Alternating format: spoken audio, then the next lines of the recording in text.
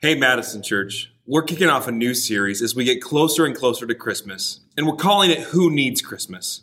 We're going to spend the next few weeks asking ourselves that question, who needs Christmas? And you might be wondering, well, who's we? Because I don't know you. Well, my name is Jake, and I'm actually a pastor in Las Vegas. Your pastor, Stephen, is one of my best friends. And although you rarely see me, I care deeply about you and your church. I've been rooting for Madison Church since the very beginning, and I'm really grateful that I get to share this message with you today. So back to that question, who needs Christmas? And I'll be honest, this year, I really felt like I needed Christmas. It's still been an up and down kind of year. We're still dealing with the pandemic. We're still in the midst of the costs and consequences of all of that. That's on top of all the global and national stuff that we still need to deal with. And then there's all the regular life stuff that's been happening. And so I felt like I really need Christmas. But I need it to be joy-filled, merry-making, heart-lightening kind of Christmas. In fact, back at the beginning of October, I walked into Lowe's to get something, and they had already started to put the Christmas stuff out. And when I walked in, it put this huge smile on my face. There was a little twinkle in my heart, and I had a thought that I have never had in my life before. Standing in Lowe's at the beginning of October, I thought, man, I should buy an artificial Christmas tree and put it in my house right now. And some of you might be thinking like, okay, Christmas tree in October is probably a little excessive, maybe a little bit strange, but it's been a year, so I kind of get it. But what made this so earth-shattering for me was that I'm a big, real Christmas tree guy. I've made a vow to myself and bound my children and wife to the same vow that we will only ever have real Christmas trees. So the idea of buying an artificial tree and putting it up in October, all because the twinkling lights put a little twinkle in my heart, shows you just how much I am putting all of my emotional eggs into the Christmas basket. Who needs Christmas? I really need Christmas. And then Christmas comes, and I start asking myself the question again, and maybe a little bit differently. Who needs Christmas? Do I really need Christmas? I'm sure you've asked yourself the question at some point. You're looking at your budget or your bank account. I don't know if my bank account needs Christmas. It's stressful. It's hard when you feel like money's tight and everything at Christmas needs money. I can't imagine the Feith house. They had all their kids in December. And so now 3 birthdays and Christmas in the same month. Jesus help Stephen and Megan. You're looking at your calendar. There's some work parties, maybe some school activities. You want to take time off, but the work doesn't really stop, and traveling to see family or family traveling to see you. When do you decorate? When do you shop? How long is all of that going to take? I don't know if my calendar needs Christmas. And speaking of family, there's all the relational stuff of Christmas. Who spends Christmas with who? And where do they spend it? And once you're with them, you can start to remember why sometimes it's hard to be with them. And you have to love them because they are family, but sometimes you really don't like them. Who needs Christmas? And on the other end of the spectrum, there's also a loneliness that often comes at Christmas. In some cases, you're alone. You've been separated from loved ones and friends. In some cases, you're around people still, yet you feel alone. And who wants to share about their loneliness when this is supposed to be a season of joy? Just look at Instagram. Nobody else feels lonely, so there must be something wrong with me, right? I mean, who needs Christmas? Then there's the gift buying and gift giving, which somehow always feels stressful. Earlier this year, in a moment of just trying to get a kid distracted so you can get something done, every parent knows that feeling, my wife put on a show, just a random Netflix show called Gabby's Dollhouse. Well, our 3-year-old fell in love with it, and she's obsessed, and so she now watches it every day during her screen time. And she decided that's what she wanted for Christmas. And it turns out that it's really hard to get Gabby's Dollhouse toys. There's huge demand, plus global supply chain issues, plus Christmas time means it's impossible to get. It's listed on Amazon for a 300% markup over the retail price. She signed up for the in-stock notifications from Target. And every time we would get a notification from Target, she'd jump in the car, she'd drive like a mad woman, get to the toy aisle, and it was gone, if it was ever there. We tried to do the drive-up option at Walmart whenever it was in stock. We tried 3 times, and it was canceled on us 3 times. It's like our very own Jingle All the Way movie. Why is gift giving so stressful? Who needs Christmas? And if you aren't a Christian or you just checking out Madison Church, or maybe just exploring Christianity, then one of your questions might be, can I have all of the Christmas but without all of the Jesus stuff? Because the Christmas story can seem so unbelievable. Virgin giving birth in a barn, angels are singing. Maybe it's just a myth to give this so-called Savior some street cred. Who needs Christmas? Yet, in spite of all of those questions and potential objections, if you were to ask me, who needs Christmas? I would answer, we all do. Not just Christians. I mean, all of us. The world needs Christmas. And that's what I want to spend a few minutes talking about.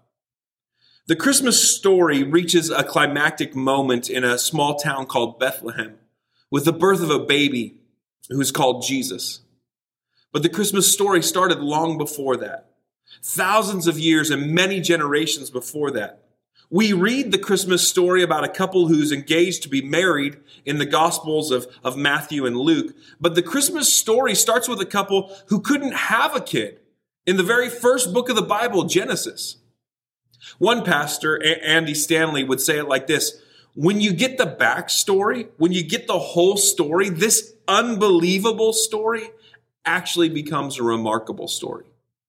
And before you check out, think of it like this. Genesis is this ancient document preserved for over 3,000 years as a part of the Jewish scriptures and then eventually as part of the Christian Bible.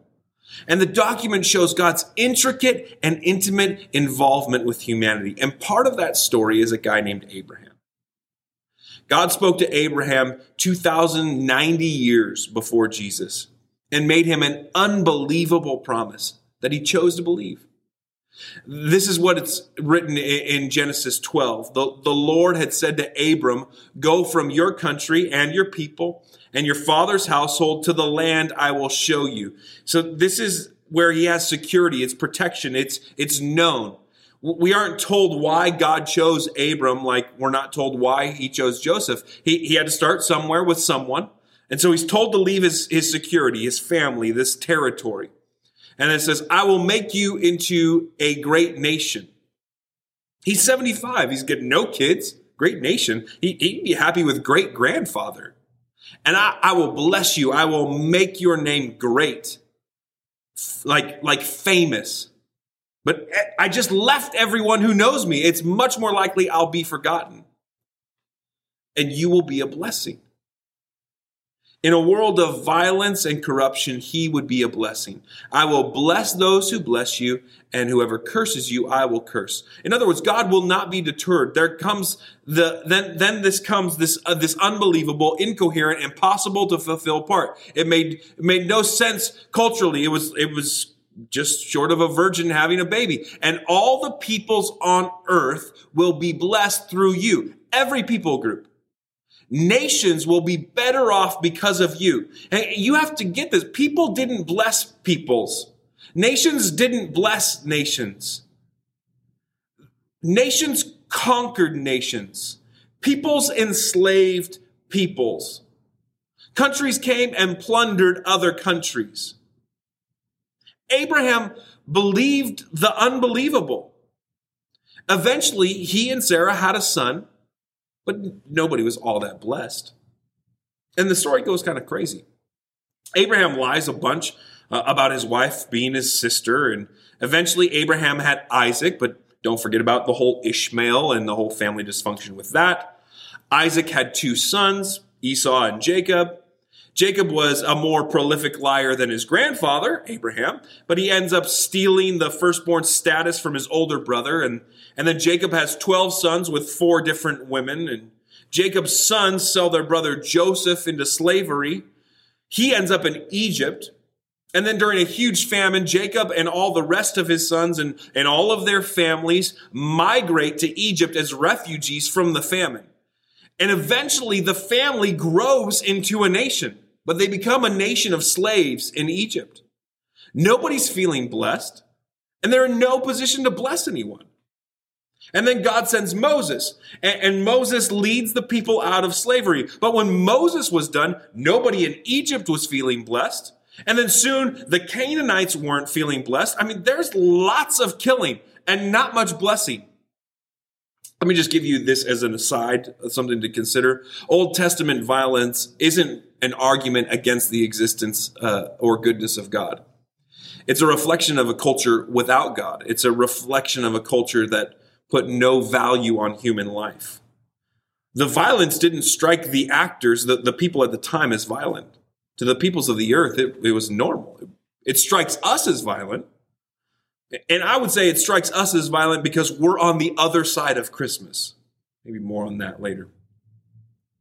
So around 1,000 years after God's promise to Abraham, his family / nation becomes a kingdom, the kingdom of Israel.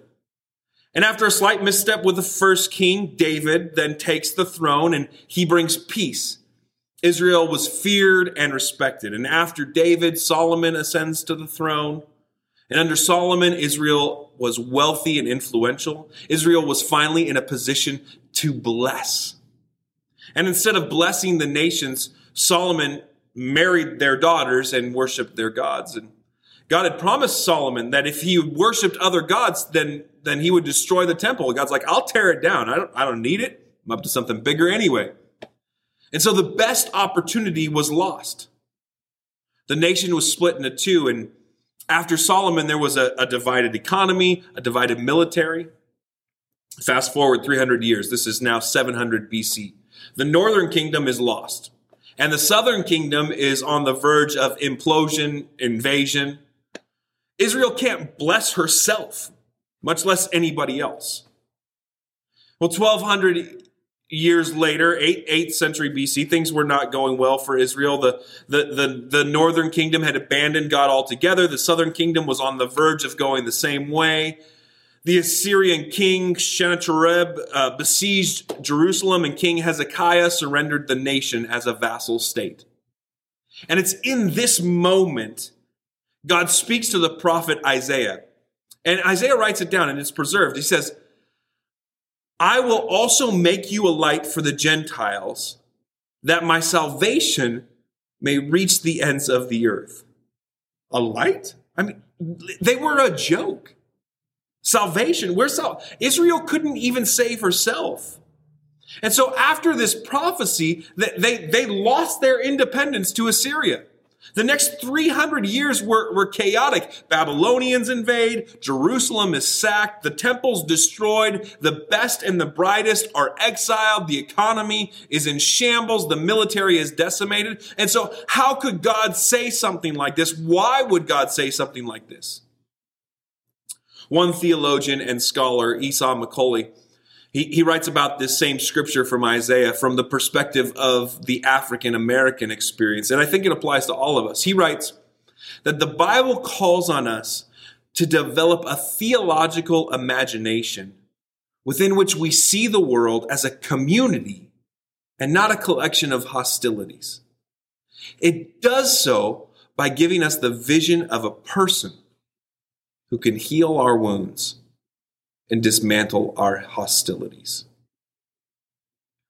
We need theological imagination. And as much as I dislike the song personally, John Lennon was close when he wrote Happy Christmas. He had theological imagination. And so this is Christmas for weak and for strong. War is over. For the rich and the poor ones, the road is so long. War is over now. And so happy Christmas for black and for whites. For the yellow and red ones, let's stop all the fight. Christmas and Christianity invite us to imagine a world filled with light and salvation for all peoples. Not just a chosen few, not just the rich, not just the powerful, not just the white. Christmas invites the world to imagine a world where everyone is blessed to be a blessing. Who needs Christmas? We all do. We all need to be blessed to be a blessing, a world of blessing upon blessing. That's the story that God is up to, and that's why we need Christmas. That's why we need Jesus. But before we get to Jesus, the story gets worse and more unbelievable for Israel. 400 years later, this is now 400 BC, the nation is reestablishing itself, but things aren't going great. Israel was overrun by the Babylonians, the Persians, the Greeks, and then in 63 BC, Pompey took Jerusalem and annexed it into the Republic of Rome. Pompey rode his horse into the temple. He walked into the God vault to see this Jewish God, and it was empty because Jews had no image. I mean, what a pathetic religion. And so began the Roman occupation of Israel. When things were as hopeless as they had ever been. When God's promise to Abraham was so out of reach, it was as out of reach as it could possibly be, that's when Jesus was born. And looking back at this moment, Paul wrote in a letter to the church in Galatia, and he said, "But when the fullness of time arrived, God sent his son." So this is actually the moment when God had everything just the way he wanted it. There was an expanding empire. They were exporting a common Greek/Roman culture and language. There was a highway and seaport system that connected these major population hubs of the civilized world. There was the Pax Romana, peace between the civilized and conquered nations. And so when at last there was a mechanism through which to get the world's attention, God sent the angel Gabriel to Nazareth, a town in Galilee, to a virgin pledged to be married to a man named Joseph, a descendant of David. The virgin's name was Mary. And the angel went to her and said, "Greetings, you who are highly favored. The Lord is with you. You have found favor with God. You will conceive and give birth to a son, and you are to call him Jesus. He will be great and will be called the Son of the Most High. The Lord God will give him the throne of his father David, and he will reign over Jacob's descendants forever. His kingdom will never end." In the end, God kept his unbelievable, incoherent, seemingly impossible promise to Abraham. The Christmas story began 2,000 years before Jesus' birth. And the Christmas story continues to unfold today, 2,000 years later. Who needs Christmas? The world does. The world needs a blessing. The world needs to return blessing with blessing. We need to imagine it, and we need to believe it, and we need to work for it. And we do it because although we don't fully see it, we have seen it in Jesus. God has been at work for millennia. God has been involved in the details for thousands of years, guiding the story, guiding the promise. And so that's what continues, because God has been involved in all of those details for thousands of years as he's guided it along. And so this Sunday, Christians around the world are celebrating the second Sunday of Advent, and the theme for this Sunday is peace. We long for a world where there's peace and wholeness, and we have faith that it will come because we have seen peace in Jesus. In Jesus, we see what it's like to live at peace with God and with our neighbor. In Jesus, we see what it's like to live at peace in the world, and we see that it's possible to be a peacemaker, to be the person who brings the blessing of peace. God is interested.